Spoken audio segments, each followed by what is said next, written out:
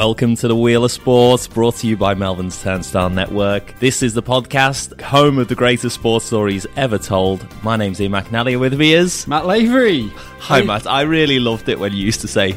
you only said it on one episode, which was Matt Lavery. Yeah, okay. Maybe I should bring that back. I think it seems a strange catchprise someone to have. Yeah. Is it a catchphrase when you've said it once? Well, no. You've got to the duality is what brings the glamour to it. Okay. All right. Do you want to do that again?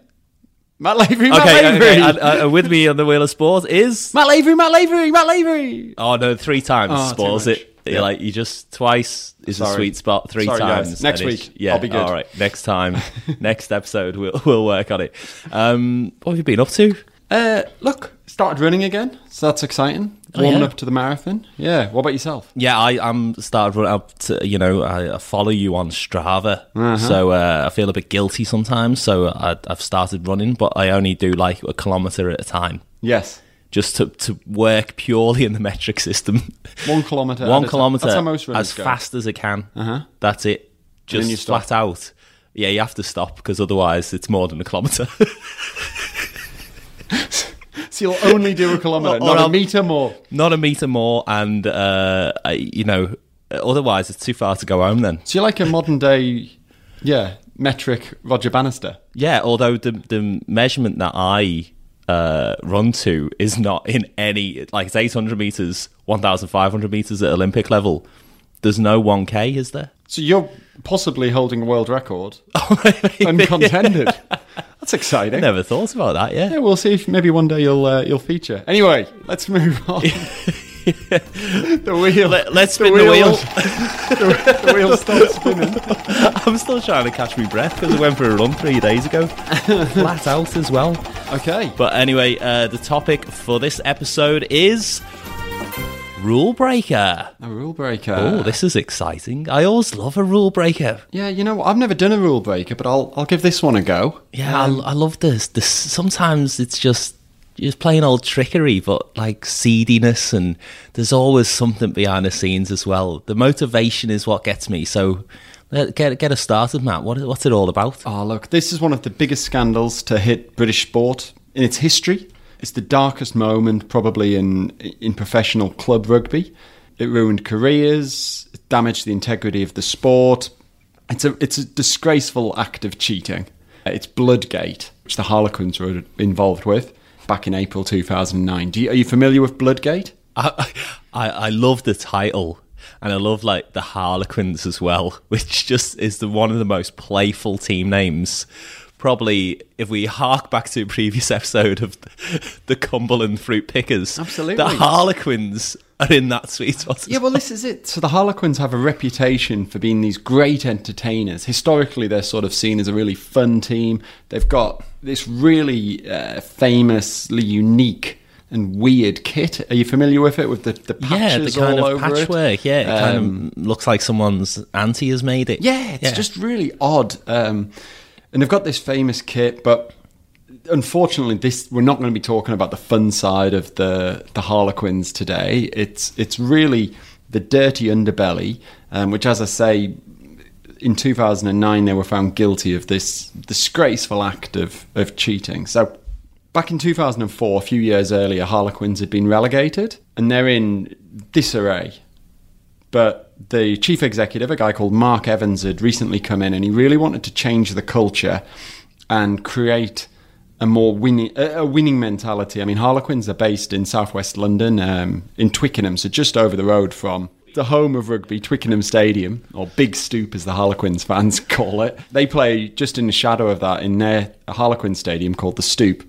They're sort of this fun side, as I say, and Mark Evans sees them as a real sleeping giant with so much potential, based so close to London, so close to the HQ of rugby.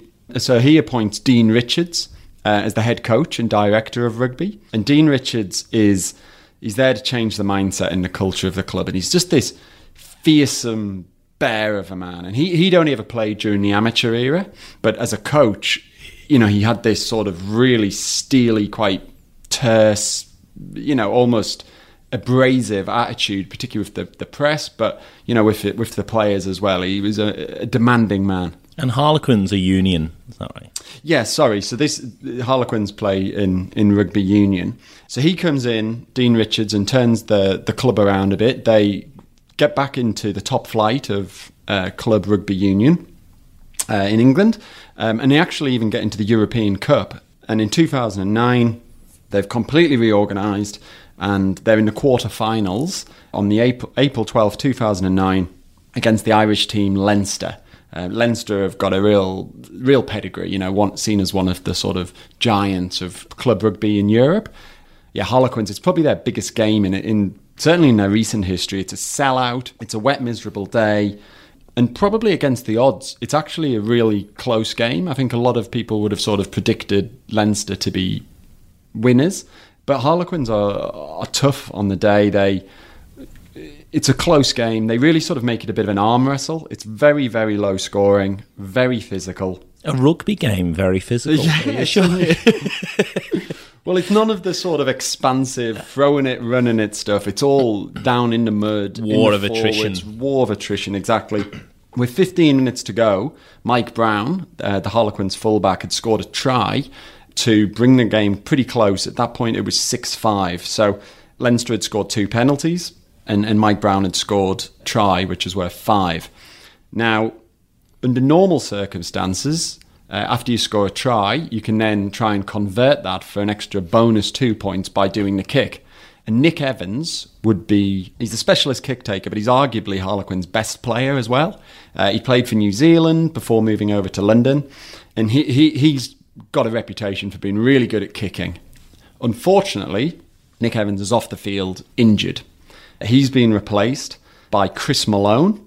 So Chris Malone, he has a bit of a forgettable game. He's come on for Nick Evans. He has an opportunity to score 2 bonus points to give Harlequins the lead, 7-6. But he misses his kick, which means that Harlequins are still losing 6-5. And then Chris Malone, who's the substitute kicker for Nick Evans, he gets injured and has to go off. Harlequins at this stage are 1 point behind, but any kick to either team, any successful kick, is probably going to win them the match. It's been so close. There's about 10 minutes to go, and there's not a lot in it. But unfortunately, Harlequins are struggling with injuries. And that's a low-scoring game, isn't it? Very low-scoring. Like, that scoreline itself shows you how difficult the game this has been. It really had, yeah. As I say, very much in the forwards, slow, muddy, nothing really going on. And really a kicker could define the game. But Harlequins kickers are off injured. This all sounds fine. There's no rules being broken here. This is no problem so far. No How long do the so games far. go? Well, about 15 minutes. You can't tell me that Harlequin haven't got anybody on the team I think kick rugby ball. That's it. Cometh the man, cometh the hour. Someone can do it. You just got to, you keep grinding Leinster down and then hope you get an opportunity, and that's the end of it. Well, this is it. I mean, it's a big game, as I say, the biggest in Harlequins history. And with 10 minutes to go, Nick Evans is seen to be warming up. Now, that's a bit strange because he's gone off injured. I mean, he was injured before the game started, but as their best player, as the star player, Nick Evans was always going to start that game. But he was injured before the game. He's been taken off injured. Now he's warming up. Now, right by the side of the field. Yeah, he's sitting on a bicycle, which is what the substitutes would often do to get warm, so they're ready to come on and sort of make an impact straight away. Oh, like an exercise bike. Yeah, exactly. Exercise bike. Sorry, I kind of had him on a penny farthing or a unicycle or something. Just warming up the crowd. crowd. in his Harlequins gear, just entertaining. The Harlequins should do that, shouldn't they? Just be real entertainers. Only sign players who can unicycle. Harlequins have got a player on the pitch at this point called Tom Williams. Now, Tom Williams had come on.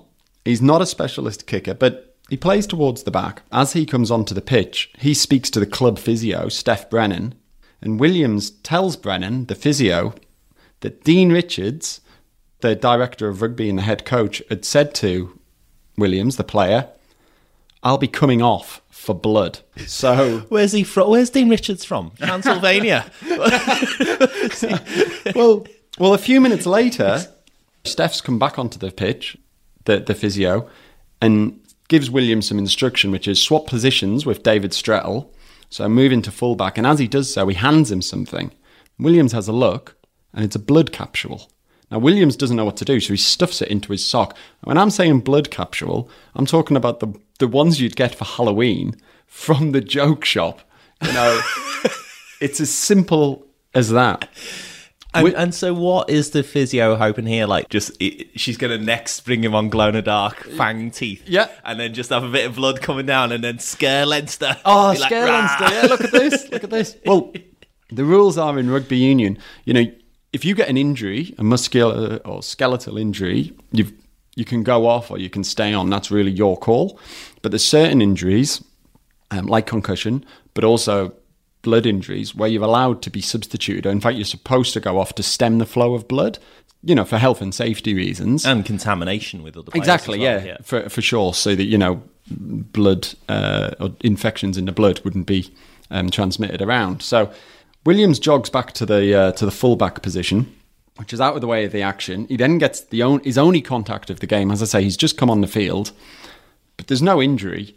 So he catches the ball anyway, sort of gets rid of it, moves off. And he ends up wandering off on his own to the middle of nowhere, right out of the way of the action, and bends down on one knee, sort of takes a kneel, leans into his sock, picks out the little blood capsule and bites on it. It falls out of his mouth, so he then has to pick it up and put it back in his mouth and then chew on it a second time. It's almost like he hasn't done this before. Well, this is it. So all of a sudden, he's covered in blood and he's signalling he has to go off. But obviously the Leinster coaching staff are very suspicious about this. They're thinking, why is he bleeding? In fact, one of the TV commentators even asks, who punched Tom Williams in the mouth? Was it Tom Williams? That would be quite honourable, wouldn't it? You know, to get the blood rule by punching yourself in the face. Well, he's then walking off, and one of his teammates calls to him, basically saying, "Man up, you're fine. There's nothing the matter with you." So Williams gives him a wink to say, "Look, I am all right after all." And again, the TV cameras pick this up. But it's not just the TV cameras and the TV commentators that are alert to what's going on. The Leinster coaching staff had noticed that there was something very suspicious about Nick Evans, an injured player who's been substituted, a specialist kicker, warming up on the exercise bike. So he comes over, and the chief of operations, a guy called Ronan O'Donnell, he is absolutely furious. Is he Irish, by the way? He is. Oh, just checking, yeah. Was it his name? Well, he's absolutely going bananas. He's screaming at the referee. He's calling Harlequins cheats. He's shouting to the referee and to the assistant referees, check if that's real blood.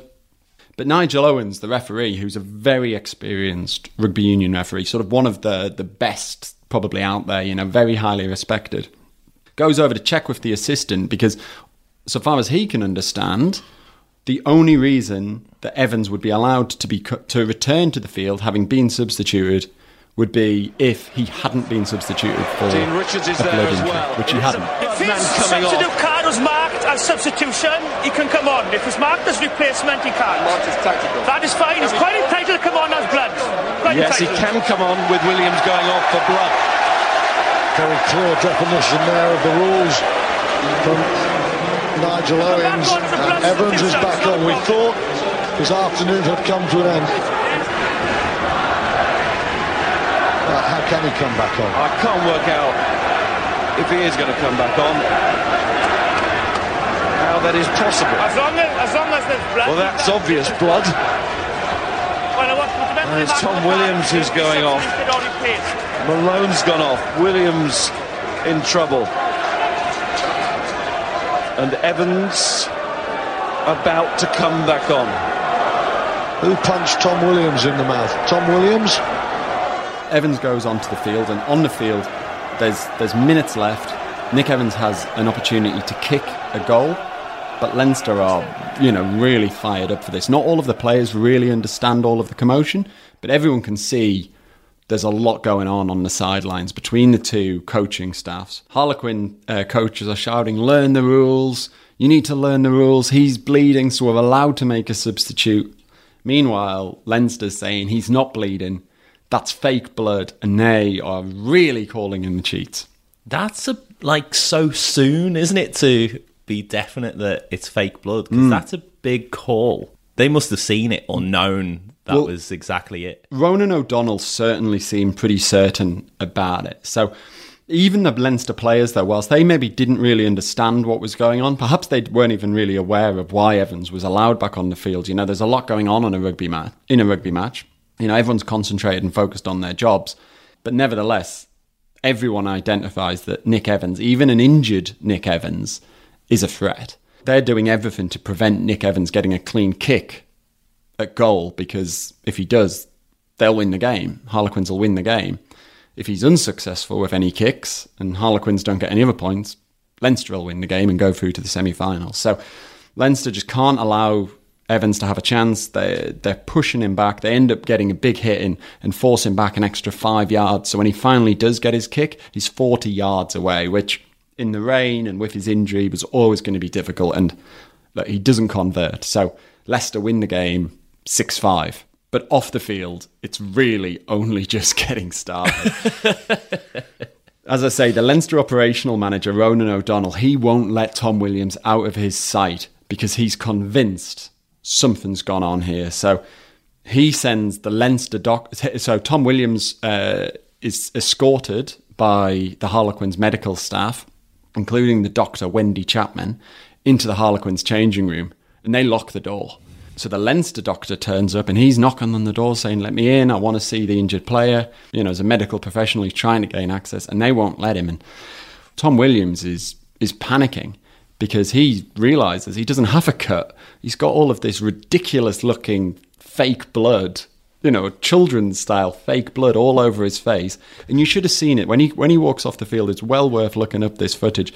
It looks like he's vomiting blood. He like spits it all out of his mouth.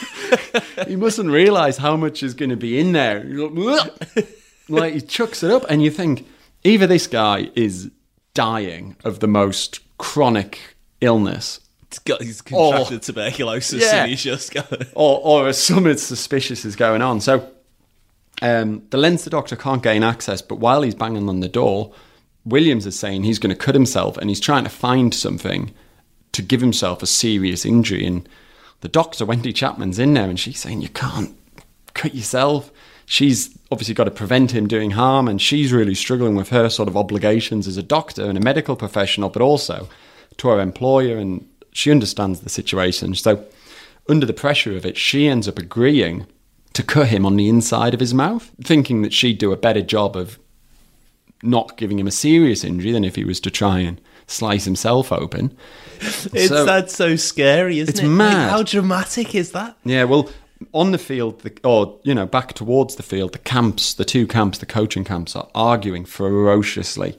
And it's sort of around this point that the referee, Nigel Owens, he's coming off the field, and that's when he says he actually started to hear the accusations of fake blood properly. So they go into their changing rooms, and Leinster have won the game. And the touch judges, one of them sort of says, do you know what? We're very lucky that Leinster have won this game here, because otherwise the integrity of our sport could be destroyed. And at this stage, you know, it's probably more hearsay than evidence. But Ronan O'Donnell said he spoke to one of the officials on the sideline and basically said, I am absolutely furious. You know, I'm pissed off about this situation. And somebody else said, me too. Look at this. And he showed him his finger, and his finger was supposed to have some blood on it. And he said it looked just like a Crayola pencil, or a crayon had just melted all over his hand. He said it looked nothing like blood whatsoever. There's now all of this intrigue from the media, of course. As I say, the commentators had picked it up during the match. They've seen the two camps, particularly Ronan O'Donnell, arguing ferociously. So the media, of course, want to start asking questions. Now, both managers, Dean Richards of Harlequins, he comes out and they ask him some pretty direct questions. And he just says, yeah, my conscience is clear. Tom Williams had a cut. In the rules, when a player's cut, we're allowed to take them off. And he sort of maybe concedes some ground there for the first time, because he sort of says, well, I'm not saying he was injured. I'm saying he had a cut. That's sort of how he surmises it. And I always sort of think, well, that's interesting. Because even if he did have a cut, and you're saying, yeah, in the rules you're allowed a substitution for a cut, you're sort of even now acknowledging he probably wasn't really injured, which is quite telling, I think. Well, even that he says, my conscience is clear. Yeah, well, he's asked that directly. You don't kind of say that. No, he was asked directly, is your conscience clear? And he said, yes, my conscience is clear. As I said, we missed 8 points, didn't we, from kicks and a drop goal each. If we'd have kicked our kicks, we probably would have won. Hand on heart, was Tom Williams bleeding when he came off? He came off with a cut in his mouth. The issue is whether he was injured. And you have a right, if somebody has a cut, to bring them off, which is what we decided to do. So your conscience is clear on that one? Yeah, very much so. Well, he should have said, that's irrelevant, because it doesn't matter about my conscience. It's like, but even him answering that question, yeah, good point. It's like when some people say, there's some politicians who say, now we're not a racist party. You're like, well, no one was talking about you being a racist party, but you defending that straight up sets the alarm bells off straight away. That's really intriguing. Well, that was the first thing. I mean, there's Michael Checker, he gets interviewed post-match. Michael Checker's the Leinster manager, and he just says, look, I saw no blood, which I thought was quite a good, but he's political answer. He's supposed to be the checker. As in the blood checker. Is that what you're going with? Does he only move diagonally around the field? Yeah, that would have been better. But not everything in black and white makes sense. Go on, carry on. Michael Checker, I thought, gave a pretty good balanced answer when he said, I saw no blood, which I thought, that's a great way of putting it. Yes. What happened? He said, well, I didn't see any blood. He never said he saw any cheating either, but he said, I saw no blood. Very, very tight finish in the heat of the moment. Some excitable words being exchanged down there on the benches when Nick Evans came back on. Did you feel Harlequins were playing by the book? Well, look, it's not for me to say I didn't see any blood, but, we'll have a look at it and we'll see what the story is. But the officials made a decision at the time, and once that happens, there's not much. Did you agree with that decision, Michael? Well, not that I could see. He sort of, the back fell down, but at the end of the day, that's what they call. They can only call what's in front of them. So they called it. We had our say about trying to object against it, and that wasn't the case. It went on and the game went on. Now the press are sort of, they're clamouring for an explanation, what's gone on. So there's photographs released of Tom Williams' cut, as well as a statement from Dr. Wendy Chapman saying, the player was injured. So she's now making statements. Implicated. Probably not true. There's obviously a lot of interest in what's going on, and European Cup, the ERC, they're able to get a hold of some footage because this was a televised game.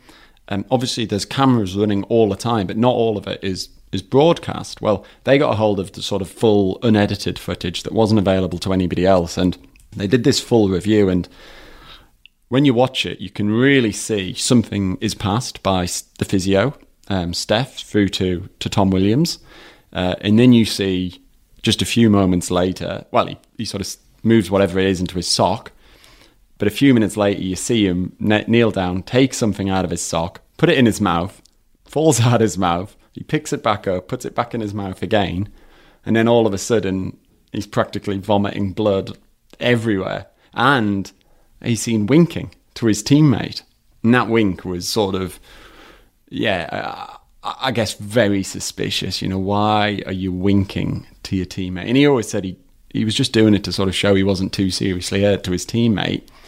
And the aftermath, Williams was initially banned for 12 months, but Dean Richards, the head coach, and his two backroom staff, physio Steph Brennan and Dr. Wendy Chapman, they were all cleared.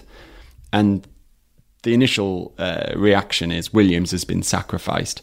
The idea, the concept that Williams has somehow got a hold of a blood capsule himself to get himself off so that Evans can come back on is ridiculous, right? I mean, it's ludicrous. It's ludicrous. How could he possibly coordinate that? And he's youngish, 25 years old, I think, at the time. This kid can't even successfully bite into a blood capsule without dropping it on the floor and giving the game away. Well, that's it. Who thinks he's a criminal mastermind? Well, he's given the choice, basically. You either take the 12-month ban or you become a whistleblower. And he does. He decides to blow the whistle. And that in itself is controversial because a lot of the Harlequins players felt that he should fall on his sword take and the take fall it for the team. But it was interesting, you hear from players like Hugo Monnier, who was another one of Harlequin stars, or Danny Kerr, another one of the stars. They'd played for England, and they said that if they'd been asked to do it, they would have done it as well. They would have committed that crime, if you like, but they also said that Williams should have accepted it and been a hero. It's part of our culture to win. You were the unlucky one, just accept it. And there was also some condemnation because there's some rumours about a payment that maybe Williams received from Harlequins. And it's an unconditional payment because obviously the Harlequins club couldn't put any conditions saying don't admit anything because that would be seen as a bribe. So Harlequins gave him some money, basically, as sort of just as a pay. It's 25 grand. Just go down the joke shop and treat yourself. So you go buy some new sharp teeth. So he took the money, but he still became the whistleblower. So Williams was pretty damned by a lot of his teammates. Also, Williams gave this whole explanation of, I was a naive young kid. And his colleagues, the other players, sort of felt, also, a lot of them felt, you're not that young and you're not that naive. You chose to partake in this action. Anyway, Williams comes clean, blames Richards. And after an investigation by the rugby authorities, Dean Richards ends up being given a 3-year ban. Steph Brennan, the physio, was given a 2-year ban. And Dr. Wendy Chapman was suspended by the General Medical Council, but that was later reduced to a reprimand on appeal. Williams, who'd given evidence, had his 12-month ban reduced to 4 months on appeal. So he did sort of benefit from complying with the investigation, and Harlequins were fined 237 grand. But the real sort of ripples of this were that, first of all, a lot of professional rugby coaches, players, weren't unified in condemnation. A lot of other people in rugby sort of saw it as one of those things, and actually maybe culturally it was something that went on. Well, there was then I really hope, listeners, that you can hear in our studio, our soundproof studio that we're in, the cleaner is vacuuming with an industrial strength, really going vacuum backpack. And it's distracting. Yeah. And it's, even if you can't hear it, is distracting to us. But we're professionals. We'll keep going. When you got a job to do, I mean, we'll talk about cleaning up the audio. Yeah. Well, what ended up coming out was, through all of the investigations and the stories, basically there was 4 other previous blood injuries that had been faked by Harlequins that came out. And a former Harlequin, George Robson, he actually talked about it. And he said that he once put a piece of gauze with some blood on it to his head to come off with a blood injury. And it wasn't his blood, it was just a piece of gauze. But what he talked about, which was really interesting, is the social norms that can be created within a culture and how they just become so acceptable. He knows now that it was wrong. And Robson's talked about it quite openly. But he said at the time, it felt normal. And he didn't think it was wrong. And he didn't think it was weird that he was faking blood injuries or feigning injury, reopening wounds, cutting players cutting themselves. It sort of all went on within the game. And he just said it was sort of normal. Dean Richards, he's been questioned on it. And he says that he knows that during 2003's Rugby World Cup, England used fake blood. But he didn't know if it was somebody in the medical team or if it was sort of a blood capsule and how that worked. But he's convinced that England had cheated as well. And this whole scandal sort of ruptured the sport, actually. And rugby still probably has an integrity problem even now in terms of how it manages the rules and abuses within those. That's like a lot of people talk about this with drug use, drug cheats. Like a lot of that is said in the same. They just say it just becomes so normal when you're in the team that why wouldn't you take it? You don't question it, and particularly when it's a medical professional. I think that's critical to the thing. If good old Dr. Wendy is telling you can do this, then all of a sudden it has you're generally compliant to people in that authority. Yes. And if you're just a sportsman who's used to going and sitting on a physio table or whatever and being told what to do, this is going to make you better, this is going to make you recover quicker, just do what I say. Yeah. You just give yourself over to that, and that's the end of it. It seems bizarre, though, that they've given players a joke shop blood capsule, and then none of them are thinking, yeah, this is a bit weird. It's a bit strange, isn't it? Yeah. I almost have a bit more sympathy with the 18 and 19-year-old lad who's really trying to break through in a sport, and the club doctor's saying to him, just have an injection and this will mean you can play on Saturday. Yeah. I have a bit more sympathy with that almost, but that's seen as worse almost, the drug cheat. Well, I mean, a lot of the critics of this Bloodgate scandal talk about it in the same terms as drug cheating or doping. They see no difference at all. It's sort of as bad as that for them. I hope, by the way, the listener can pick up the clicking of the of the lead along the floor. It's going, man. We've got to change the studio or make a complaint or something here. So we may as well be recording in the street. Exactly. Yes, but it's interesting you say that about having sympathy, because certainly Tom Williams would appeal to you then as a potential sympathiser. Basically, he returned to Harlequins and then as a coach, but he said that Harlequins, whenever they're mentioned, you don't hear about Bloodgate. But every time he's mentioned, it's Bloodgate. And he says that it's something he has to bear for the rest of his life. And he says it's probably the same for Steph Brennan, Wendy Chapman, and arguably Dean Richards. But certainly Williams' attitude is, well, Richards deserves that because he created the culture. Richards was the one who came in and, did whatever it took. And that included breaking those rules. And it's not a little bit of gamesmanship or bending the rules, but, breaking them wide open. It's aggressively manipulating the rules. And it's manipulating a rule that is, is a good rule. It's there for health and safety reasons. And, to sort of take advantage of that is really cold-blooded, I think. And cold-blooded, well played. Thanks. Just real nasty. Williams, who bit into the capsule. Yes. He took a payment from Harlequins, blew the whistle, and then went back to Harlequins. Is that right? Yeah, as a coach later on. That would have been awkward, wouldn't it? It is. And I think that's a bit... look, maybe they see him as part of the Harlequins family, the fabric. Maybe they, blood is thicker than water. That was a good one. I like that. Scandal. That is an amazing rule breaker, and once the cat's out of the bag, surely no one can ever do this again, because surely all the umpires, even the crowd and things, must be switched on when anyone invokes that rule. The alarm bells must be going off now. You'd certainly hope so, because the Harlequins fans, and I think any fans of any sport, you wouldn't want to win in that way. Maybe there's something to be said for being a bit of a dirty team, or, being known as a cynical team who wins, and it's definitely possible to, be on the right side of the rules, I think, and the fans to really embrace it. Like Leeds in the 70s, for example, Leeds United Football Club, really famous for being dirty Leeds, but the fans really loved that.